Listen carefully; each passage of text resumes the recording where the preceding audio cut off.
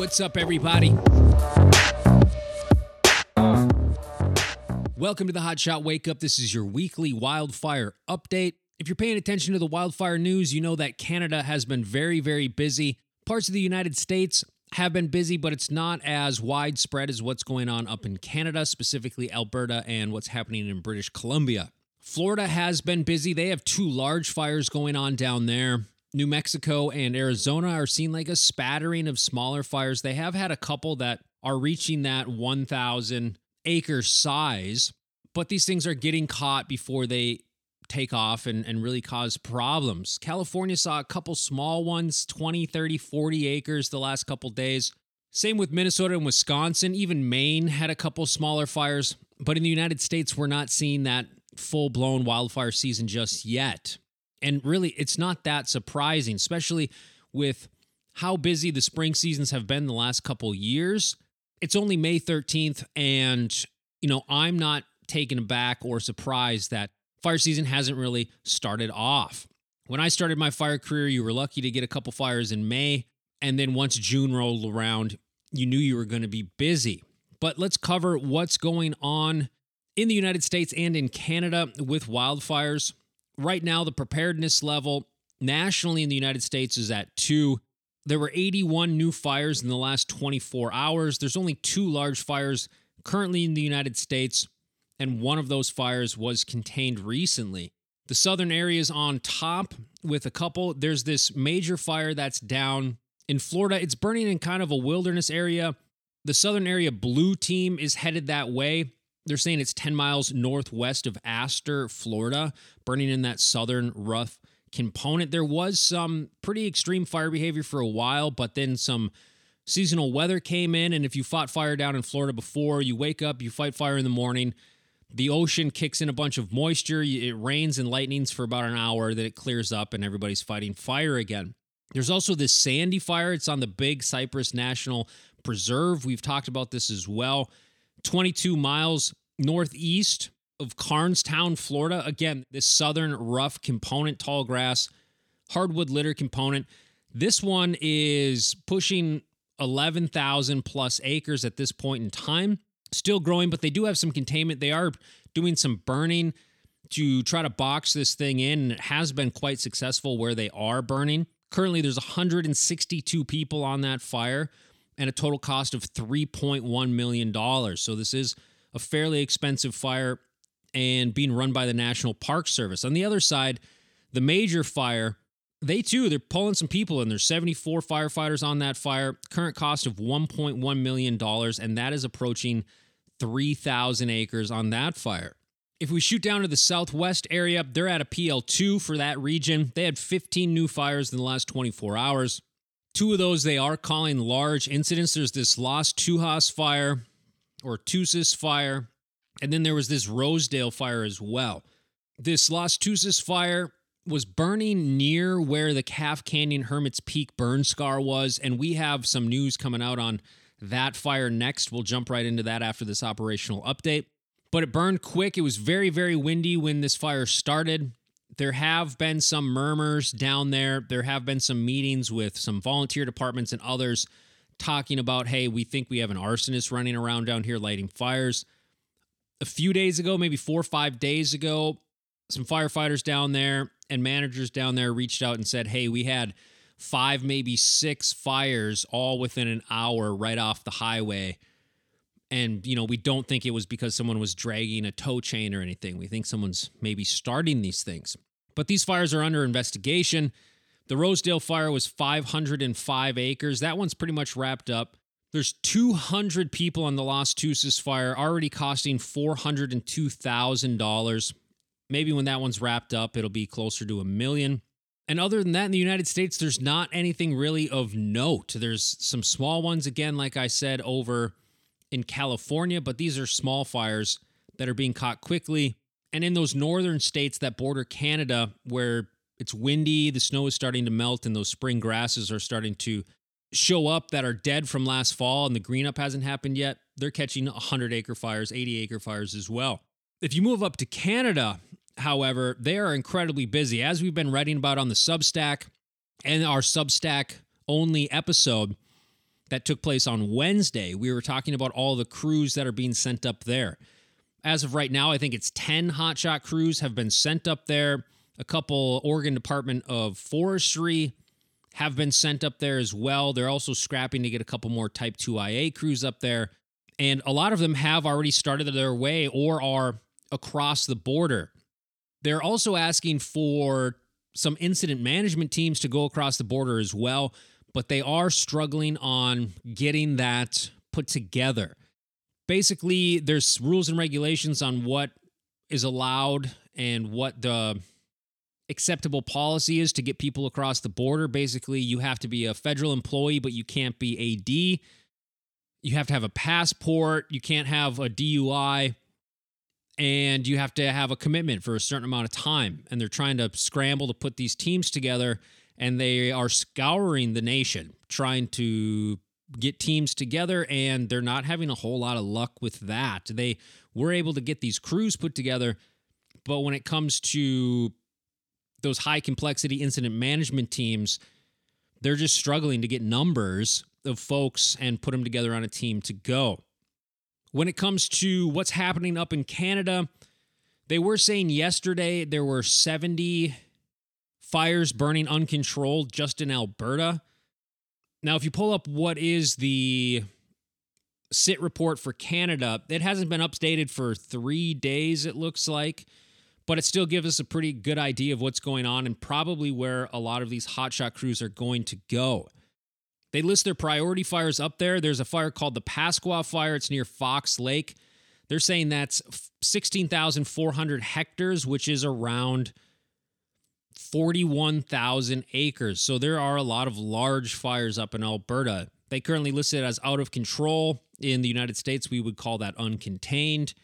There's a grizzly complex, multiple fires at 8,100 hectares, 56,000 hectares. So this thing's huge. It's over 100,000 acres and 19,000 hectares in size as well. So the grizzly complex seems to be one of the bigger ones up there that'll probably get a lot of resources. There's a Sturgeon Lake complex. It's southeast of Sturgeon Lake on the Cree Nation.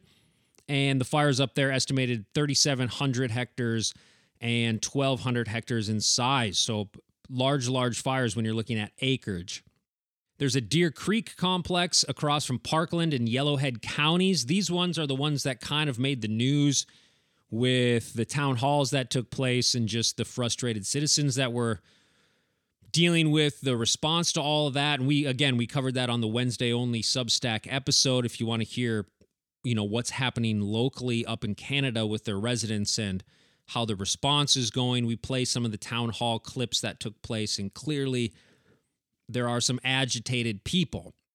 The fires up there are 9,800 hectares, 2,400, and 5,000. So again, fires well over 10,000 acres, multiple in that one complex. The Rainbow Lake, I believe that's where Pioneer Peak hotshots are going. I could be wrong, but I think that's what I read.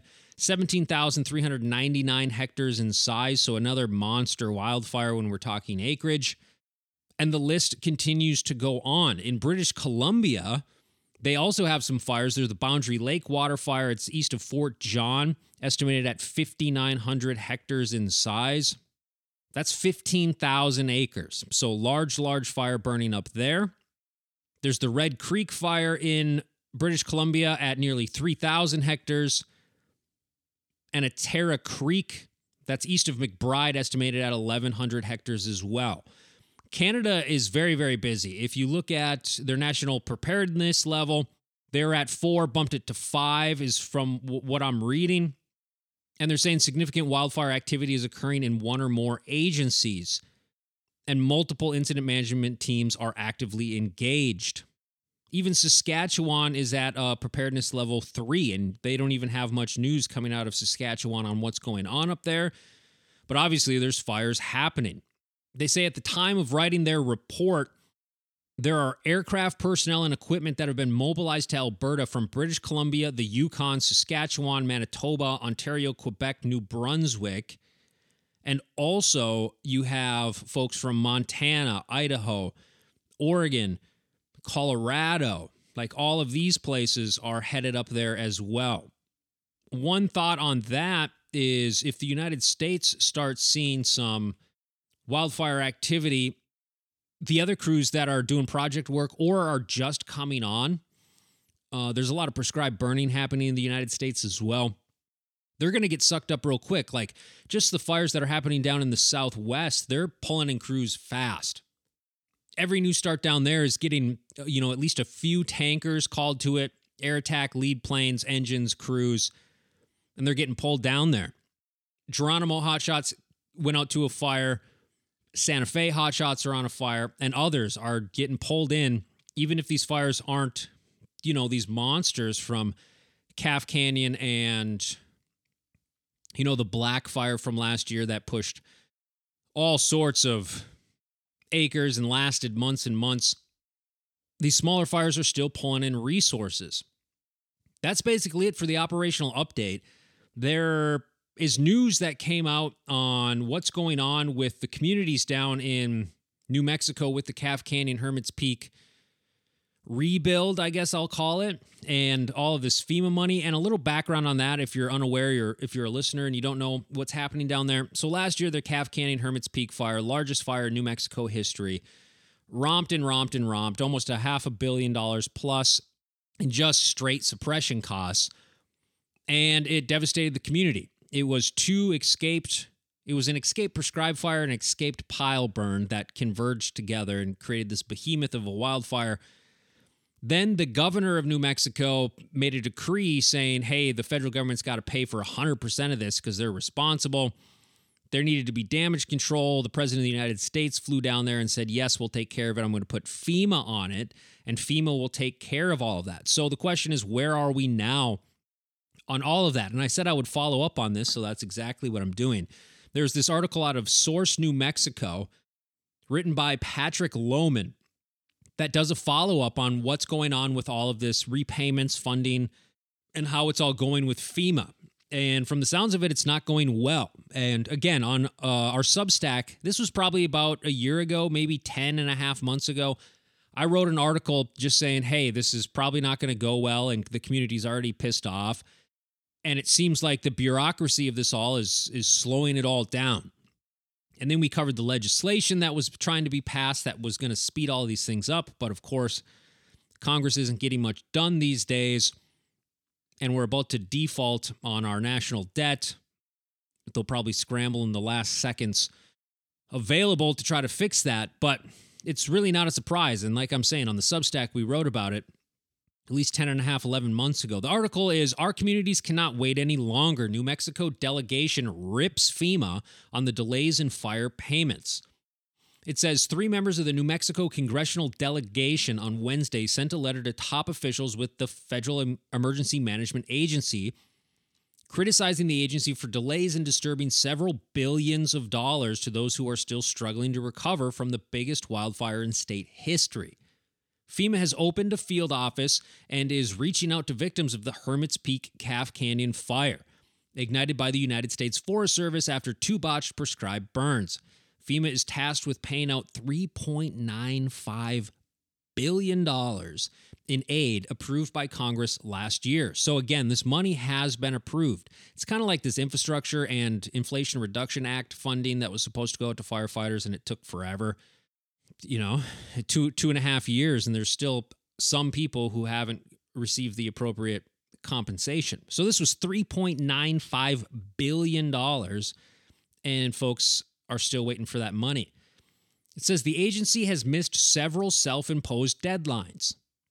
Not a very big surprise. Again, we wrote about it and said their timelines aren't really. I'd be shocked if they made those. But it says it has missed those deadlines in making payments, which are intended to fully compensate victims for the federal government's errors more than a year ago.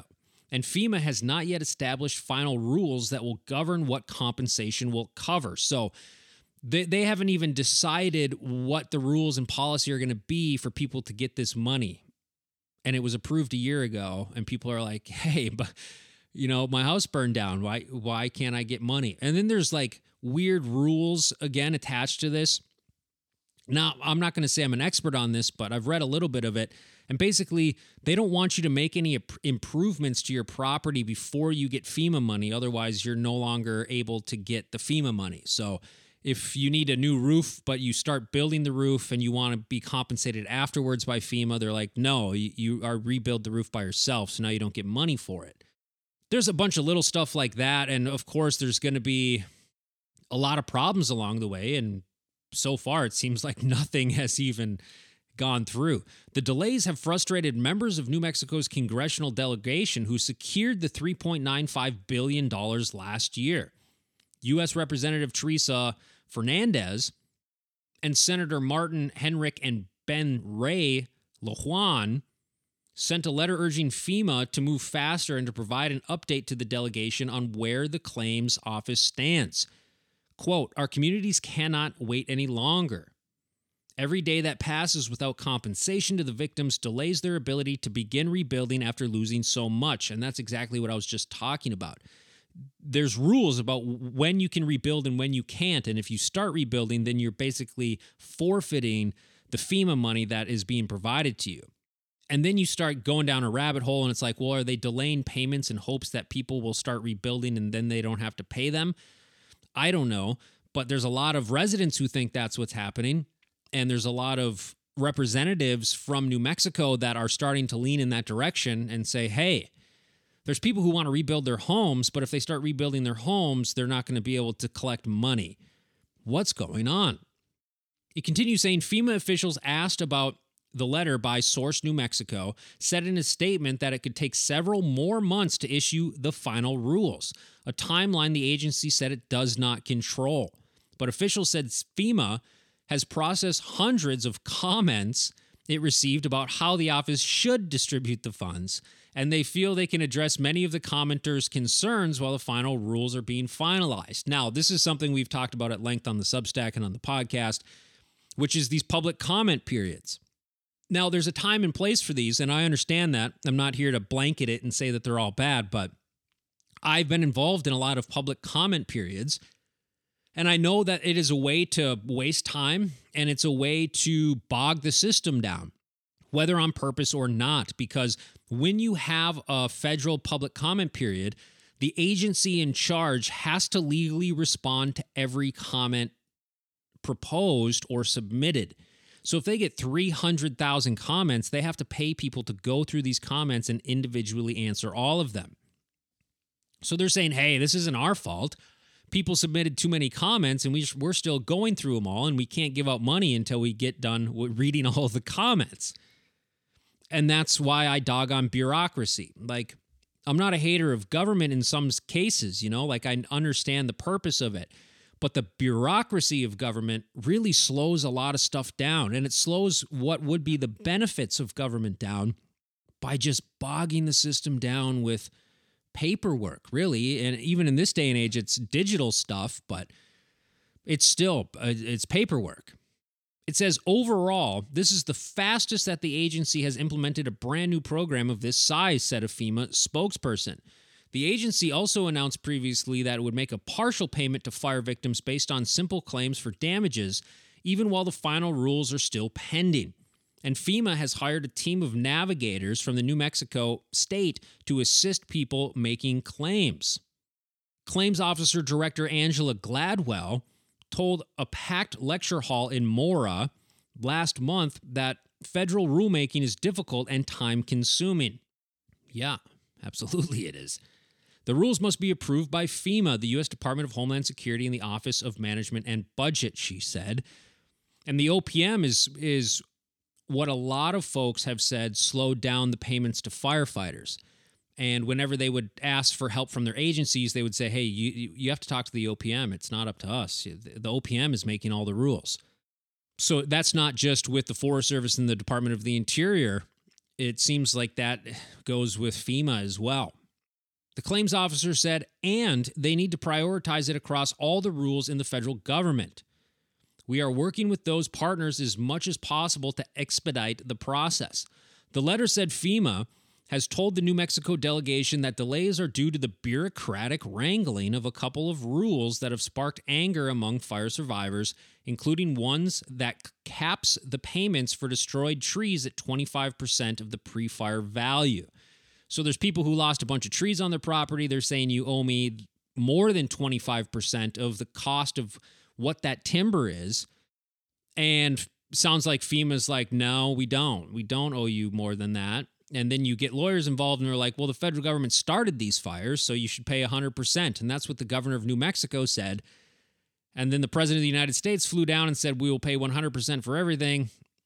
And yeah, I had commentary on it months and months ago, being like, I'm a little skeptical. I'm a little skeptical about how this is all going to go. But I was hopeful that it would happen. But now we're to the point going through this. It's almost mid-May of 2023, and this is what we're dealing with. It continues saying that rule was copied and pasted from the last time a federal agency botched a prescribed burn in New Mexico and then sought to compensate those for their lost homes. The Cerro Grande Fire Assistance Act in 2001 was enacted after an escaped National Park Service burn happened near Los Alamos, destroyed hundreds of homes, many of them suburban neighborhoods. FEMA officials have acknowledged that the cap on payments for trees is not well suited for victims of the Hermits Peak Calf Canyon wildfire who rely on trees and timber for income and heat, and often compromise those biggest losses for many rural families with hundreds or thousands of acres of private forest. They've also suggested the cap will be lifted in the final rules, but everybody's waiting. Everybody's waiting to say, what are the final rules going to be? We just want to rebuild here. They included the cap on tree payments as they rushed to meet the congressional deadline of 45 days to publish interim rules, the FEMA officials said. It would have taken months, they explained, to write a completely new set of rules and so choose to use the previous set as a template. Now, again, when we are talking about new rule sets and new policy, this is basically mirrored bureaucratic work that took place with the new job series. And hopefully that's been corrected now. But again, on the Substack, we covered this, and on the podcast where they tried to make this new wildland firefighter series, and halfway through, people started reading through it and were like, hey, you just copied and pasted this from the old series. And they're like, well, yeah, I would have taken a long time to write a new one. And it's like, yeah, but you guys were mandated by law to write a new one. And they're like, yeah, you're right. You caught us. Sorry. All right. Well, it's going to take a really long time now. And that's how we're going to do it. Sounds like FEMA did the same thing. And whether this is something that's done on purpose or just people being people and being like, hey, we want to help people, so let's just copy and paste it and get this money out the door. Ultimately, it makes it take longer because people notice that you've copied and pasted what used to be, and you're calling it something new, and then lawyers get involved and you get sued, and then you're like, okay, fine, we'll do it the right way then. And then you're a year later and people still have burned out homes waiting for money to get paid. The article says the delegation's letter to FEMA asked the agency to eliminate the cap on payments for trees, as well as a limit on payments to households who spent money reducing future risks of floods and wildfires on their property. Quote, it's a holdover from a different catastrophe impacting suburban homes, not an economy based on forests, the members of Congress wrote. We reiterate the importance of removing these caps. FEMA did not respond to questions about whether any specific interim rules are to blame for the delays in the final rule approval. The agency received 300 public comments and held 6 meetings between mid-November and early January to solicit feedback on the interim rules. Dozens of these comments took issue primarily with the limit on payments for trees. Delays have deepened mistrust with the agency, the letter states. Many residents are already frustrated by FEMA's delays and denials in its immediate response to disaster, including the rollout of its program to house survivors in FEMA trailers and mobile homes. The victims don't have permanent homes anymore, the Congress wrote. Their economic livelihood has been destroyed, and the floods will be making the matters much worse. So a fantastic update from Source New Mexico.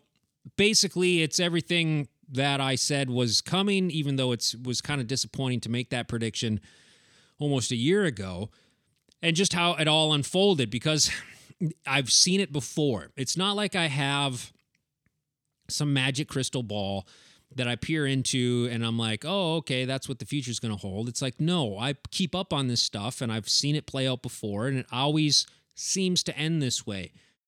Again, I'm not blaming individuals for this. There is a bureaucratic machine that chugs along slowly, and then people are pressed by deadlines, and they say, hey, let's just copy and paste the old stuff and put it down and pass it as new. That's laziness, and, a lot of people would call it borderline fraud, especially people who have lost their homes. They would probably categorize it that way. Is it malicious? Well, we could break that apart. What would malicious mean in terms of this situation? And it's what homeowners are saying, and some of these representatives have alluded to a little bit, but they're not really hammering it that much. But the community is, and it's basically saying you're not going to pay us fairly for what we lost, even though you're the ones who started these fires, and you're delaying payments, which means we can't rebuild our homes because we lose the chance to reimburse ourselves with FEMA funds if we start improving our property. And that's why the delegation went in and said, hey, there's people who are improving their property right now, and you need to pay them for that as well. And so what's that going to do? Is it going to slow them down even more? I don't know. FEMA's saying they got 300 comments, and the latest comments came in January. Now it's mid-May, and they're saying, hey, the comments bogged us down. Plus, yes, you caught us copying and pasting, 2001 policy over to 2023 policy. And yeah, it probably doesn't fit this situation. So everybody just hold their horses. And this is after the massive amount of fanfare that took place when the President of the United States flew down there and gave a speech saying, hey, I'm going to pay everybody. Everybody gets paid. Don't worry about it. And even then, the local articles were like, we can't believe this until we see it. And it's kind of the ongoing trend when it comes to these things now, is there's just a lot of promises made. And I think a lot of Americans realize that there's a lot of promises made, and you can hear those promises and be hopeful about them. But if you are an individual who lost their home, or you heat your home with timber and then you sell some timber off to, pay for your property and other things, groceries, that's how you make your living, and a prescribed fire took that all away from you, and now you still haven't seen a dime for that, you are going to start getting very, very bitter and angry at the people who are in charge of the process to deliver you the relief that you were promised.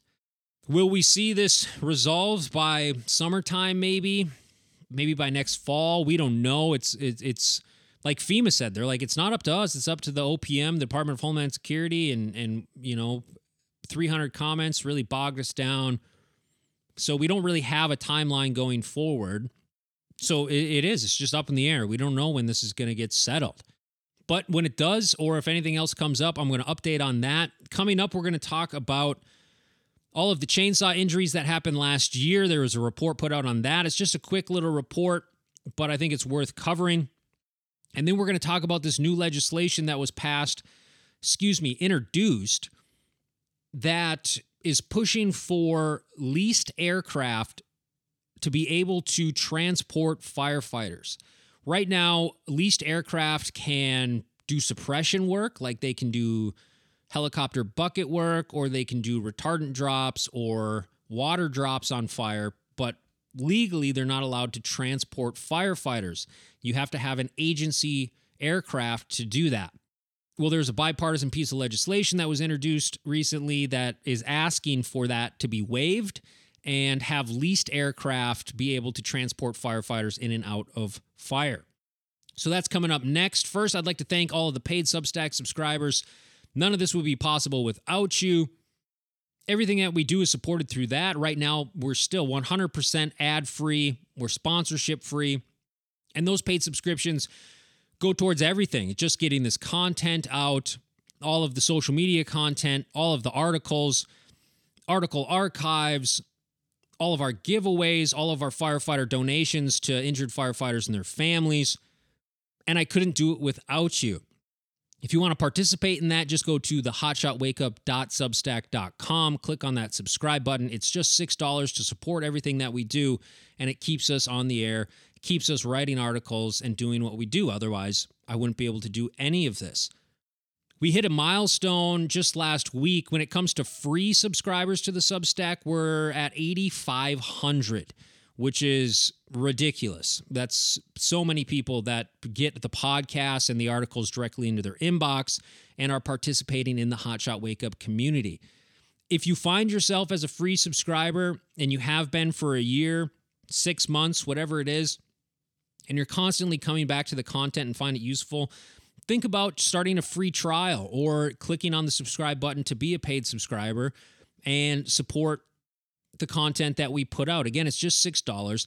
But of those 8,500 free subscribers on Substack, thanks to you too, because you share what I do, you like what I do, you spread it around, and that just strengthens the message that I'm putting out there.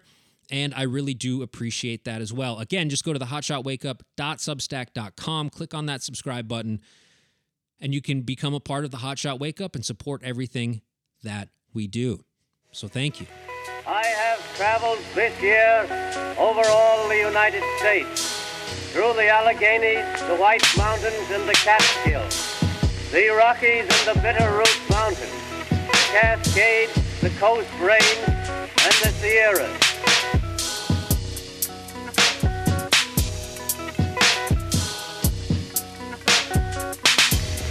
I have traveled.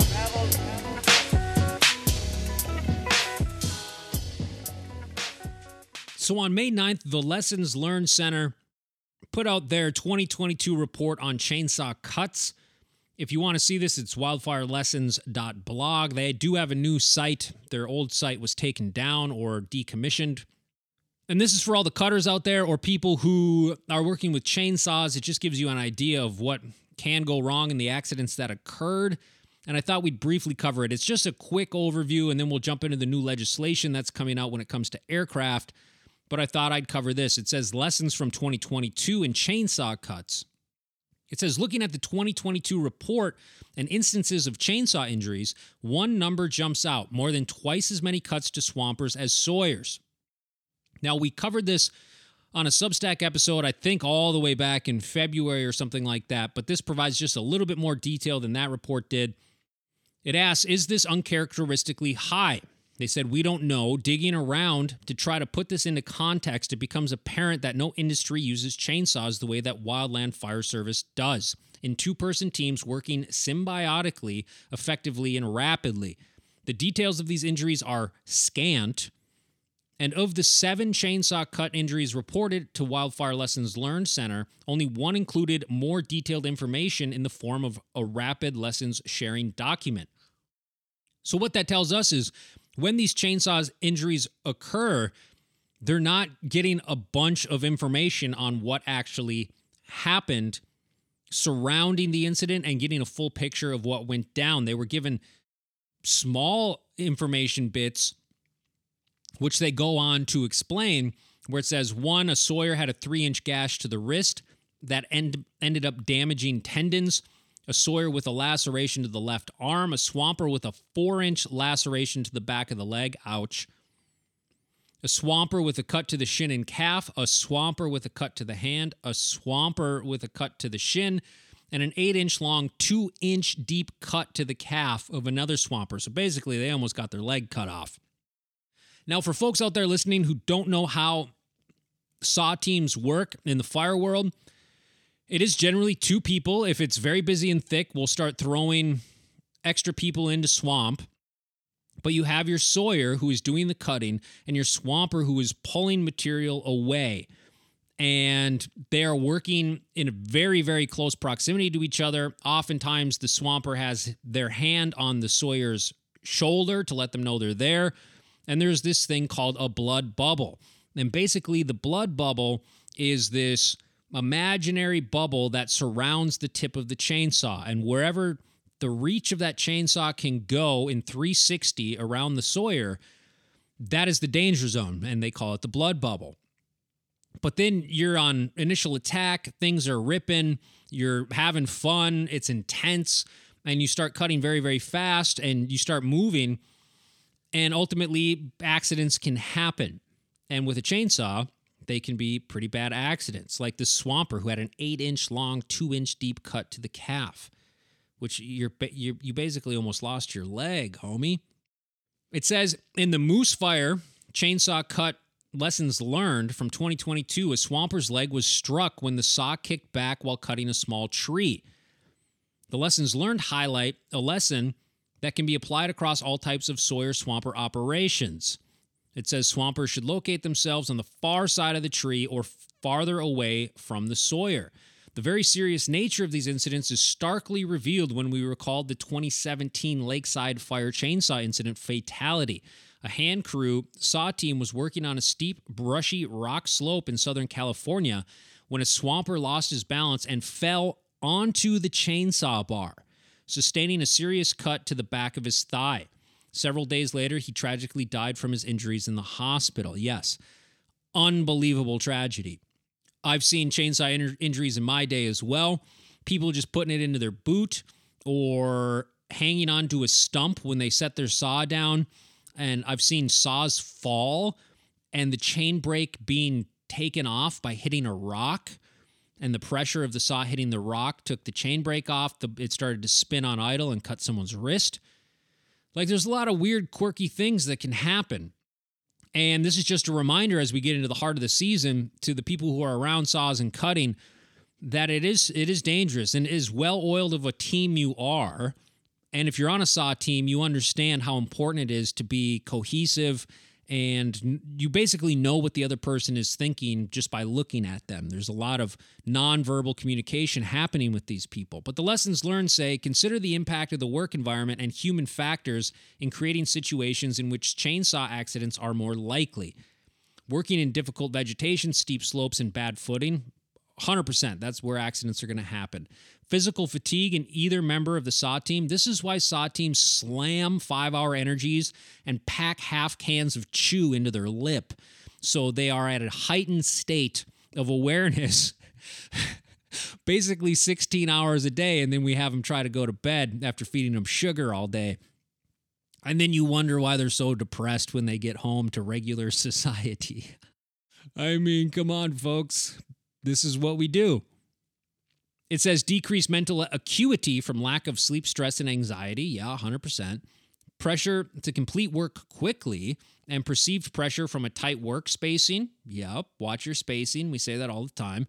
Inexperience with the workflow and body mechanics of the Sawyer Swamper dynamic. So basically, if you have a new team that's put together, and that will happen. Let's say we get to a fuel type where it's super, super thick and heavy timber, heavy fuel loading, but the digging is really easy. So it's easy for the dig line to put in that fuel break, but the Sawyers have a higher workload. You'll fire up a 4th saw team, maybe even a 5th saw team, and you start grabbing some experienced people and maybe some not so experienced people and putting them on teams together. And that new dynamic is when these incidents occur even more. And then there's the other side of it where Sawyers show up to a desert fire and there's really not much work at all. And then they have to join the dig line and they feel like they're in a North Korean slave camp digging with their Pulaski. They're like, this is so horrible. I just want to cut. And everybody in the dig line is like, yeah, cool. We got some more people. But I thought it was just a quick reminder of the dangers of all of this, of what can happen. And it's good to refresh on some of this stuff if you are part of the medical response or just that incident within an incident protocol that these crews have to really dial in what the response is if these sorts of things happen. I think it's a great reminder, and we're about to be in full swing, so I thought that was worth sharing. Now, on to this bill that was introduced in the Senate that is looking to expand the availability for what would be private aircraft for crew shuttles and crew transport. And it's a bill that was introduced in the U.S. Senate to allow leased planes and helicopters used for responding to wildfires to transport wildland firefighters. Current Federal Aviation Administration regulations only allow leased aircraft to be used for water drops and other fire suppression, but supporters say it's an unnecessary regulation and removing it would improve wildland fire response coordination between federal, state, and local agencies. Now let's read what this bill actually is. Not only would it maybe increase response, it opens up a whole new market for the private aviation industry within wildland fire. Like, it really adds to the potential for flight hours and use time for apparatus. So this was introduced by Senator Mark Kelly and Senator Cynthia Loomis, who we've heard about a lot when it comes to wildfire. She's been very active. She's out of Wyoming. They introduced the Wildfire Response Aviation Modernization and Safety Act, bipartisan legislation that would cut through the red tape and allow wildfire response aircraft, both planes and helicopters, leased by a state or federal agency to transport wildland firefighters. The legislation builds on recommendations from the Wildland Fire Mitigation and Management Commission, which was established after Mitt Romney and Senator Kelly got their Wildland Fire Mitigation and Management Commission Act passed. Now, if you want to get caught up on what this commission is, again, on the Substack, we did multiple podcasts and articles about this commission. They were tasked with all sorts of things, but this is one of the recommendations that they put out in their preliminary paper, which, again, we covered in depth on the Substack. And it looks like senators are starting to take those recommendations and move forward with them. And it says current Federal Aviation Administration regulations only allow leased aircraft to be used for fire suppression operations. In many instances, the same aircraft that can safely carry fire crews when owned by government entities, which include the U.S. Forest Service, cannot carry crews when leased for fire response. By removing this unnecessary regulation, this will improve that shortfall. Quote, longer and more extreme wildfire seasons are worsening the threat and health and safety of our communities, especially across Arizona, the senator said. Our wildland firefighters need every tool possible to keep us safe. Our legislation builds upon the recommendations of the Wildland Fire Mitigation and Management Commission by improving wildfire prevention and mitigation strategies in Arizona and across the West. I am grateful to Senator Loomis for her partnership on this idea. It's nice to see that more wildfire legislation is becoming bipartisan, and both the Democrats and Republicans are signing on to these things. That is a ray of hope, and I would like to see them support the Tim Hart Act in a bipartisan way as well, and hopefully that can get pushed through Congress. And as we, again, talked about on one of the podcasts on Substack, that the Tim Hart Act was recently reintroduced and is trying to make its way through Congress. Senator Loomis says, when wildfires break out in Wyoming, it is essential that personnel are deployed as quickly and efficiently as possible. The Wildfire Response Aviation Modernization and Safety Act just makes sense. It will allow us to use every safe aircraft at our disposal to get firefighters to wildfire areas and save lives, homes, and properties. I'm grateful to Senator Kelly and his work on this important legislation. Now, the International Association of Fire Chiefs chimed in and said, I commend Senators Kelly and Loomis for their leadership in introducing this act. As the nation continues to confront catastrophic wildfire, it's important that local fire departments are able to deploy resources effectively to combat wildfires. In order to deploy resources more effectively in a dynamic situation, the International Association of Fire Chiefs supports efforts to require the FAA to revise its guidance and allow fire-safe restricted category aircraft to both carry firefighters to the incident and engage in suppression opportunities. Like I was saying, this is a pretty big deal for companies that own helicopters and aircraft that can carry firefighters. Up until now, they've been vying for contracts for those suppression efforts, contracts to do tanker drops, contracts for cargo missions, contracts for fire suppression and bucket work when it comes to helicopters. But if this passes, and I'm kind of assuming it will because it's not it's not a controversial bill, and it's supported by both parties at this point in time, so it should gain some sort of steam, and a mandated commission was the one that recommended that this happen. So if this does pass, and like I said, it looks like it will, you've basically just opened up another market. And if you are one of those companies, you're probably pretty excited to see this happen. Now, when it goes into place, if it goes through Congress and is signed off, I don't see like a massive change to how people operate. You know, the leased ship that was doing bucket work that isn't a federal ship may now just start doing some cruise shuttles. And maybe cruise shuttles will increase. You know, maybe that's a possibility. The other question is, will it ultimately create more air traffic and more aircraft missions? If you're a wildland firefighter, you know that there's a helicopter flight checklist, and basically the number one question is this flight necessary? Now, if you have a whole new market of aircraft available to shuttle crews, will we be more likely to say, hey, let's just fly them up? We got all these ships here, let's just fly them up. And I'm not against that, but I think we should still adhere to the checklist, and because it's there for a reason. Most checklists happen because of fatalities. You have fatalities, and they're like, okay, this is why it happened. We should probably create a checklist so this doesn't happen again. So I'm all for, you know, making tools and equipment available for all aspects of wildland firefighting, but let's just not get more laxed on how we ultimately implement these crew shuttles and how often we do them. Will it create more hours for pilots? Maybe. Will it increase fatigue for crew and pilots? Possibly, but we have rules in place to mitigate that kind of thing as well. But I thought it was interesting that these things are going down, and on the flip side of what we talked about with Calf Canyon and Hermits Peak and the FEMA legislation, this is like a government regulation that's kind of been fast-tracked. The commission put out their preliminary report months ago, but in the time it takes Congress to do much of anything, this is relatively fast for them putting this together and trying to get it out. So we'll follow up on that and see where it goes. Congress is basically getting to a point where we have this debt ceiling in place. There's agency people and firefighters reaching out saying, hey, how is this going to affect us? How's it going to affect us? You know, you don't really know the answer to that unless we actually do default and don't raise the debt ceiling, and ultimately you have a government shutdown.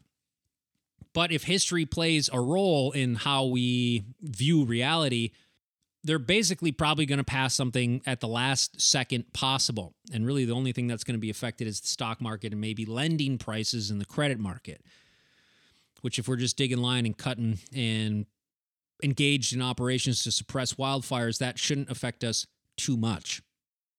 But we'll keep an eye on it and follow up on it and see what happens as we get closer. That deadline for the debt ceiling, because there are people asking about it, they're saying it's like around early June. Like they're saying maybe June 8th, June 10th, the country would default on their loans if they don't pass anything. So we still got a little bit of time before that comes up. But as May ends and we get into June, if there isn't any sort of solution, you know, it's probably something I'll pay a little bit closer attention to, because maybe it'll affect some folks. The last time the government shut down, it was during the end of the fire season. And the only thing that really happened is crews that were supposed to be on for another week or two, they just called them all and said, hey, just drive into the shop, drop all your stuff off. We're done for the season. And really, at that point in time, fire season wasn't ramming, so it didn't cause a lot of issues. The other thing I'm going to be following up on the next podcast, there's likely to be some new information out on the retardant lawsuit, and that's gaining some steam. All parties involved are becoming more active in voicing their opinion on it, whether it is the retardant companies, the tanker companies, the environmentalists, the people suing, the politicians. It's a big deal. It really is. And so we'll follow up on that. I'm following that very closely. We're just waiting for the judge to make some sort of decision. Good luck to all the hotshot crews up in Canada.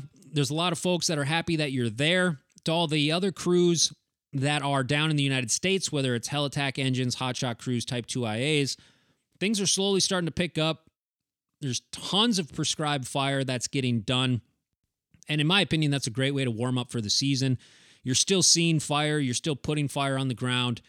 And it kind of gets everything in line and gets the gears greased for when things really start rolling. Again, thank you to all the paid Substack subscribers. If you want to participate, there's a link below.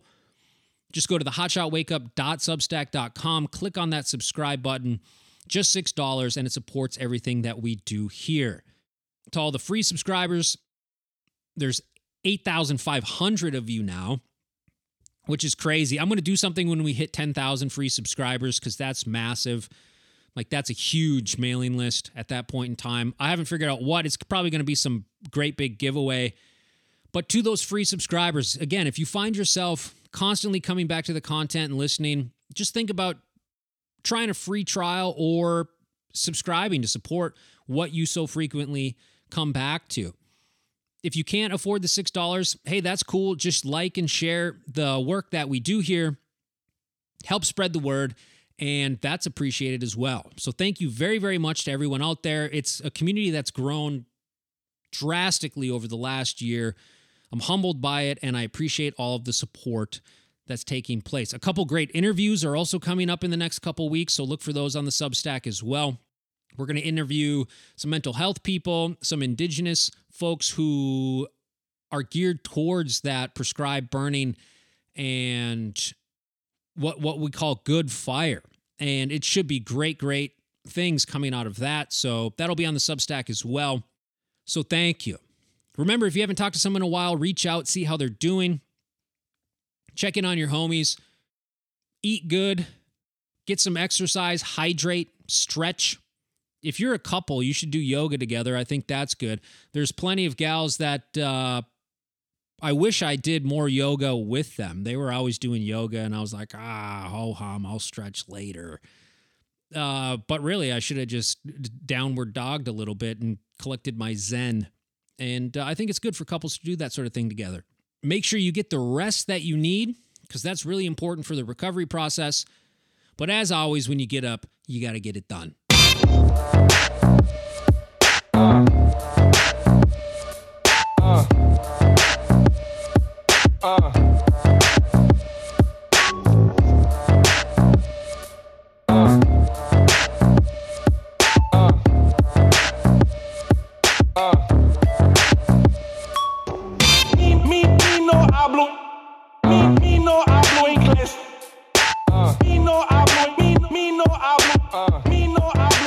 Let me offer you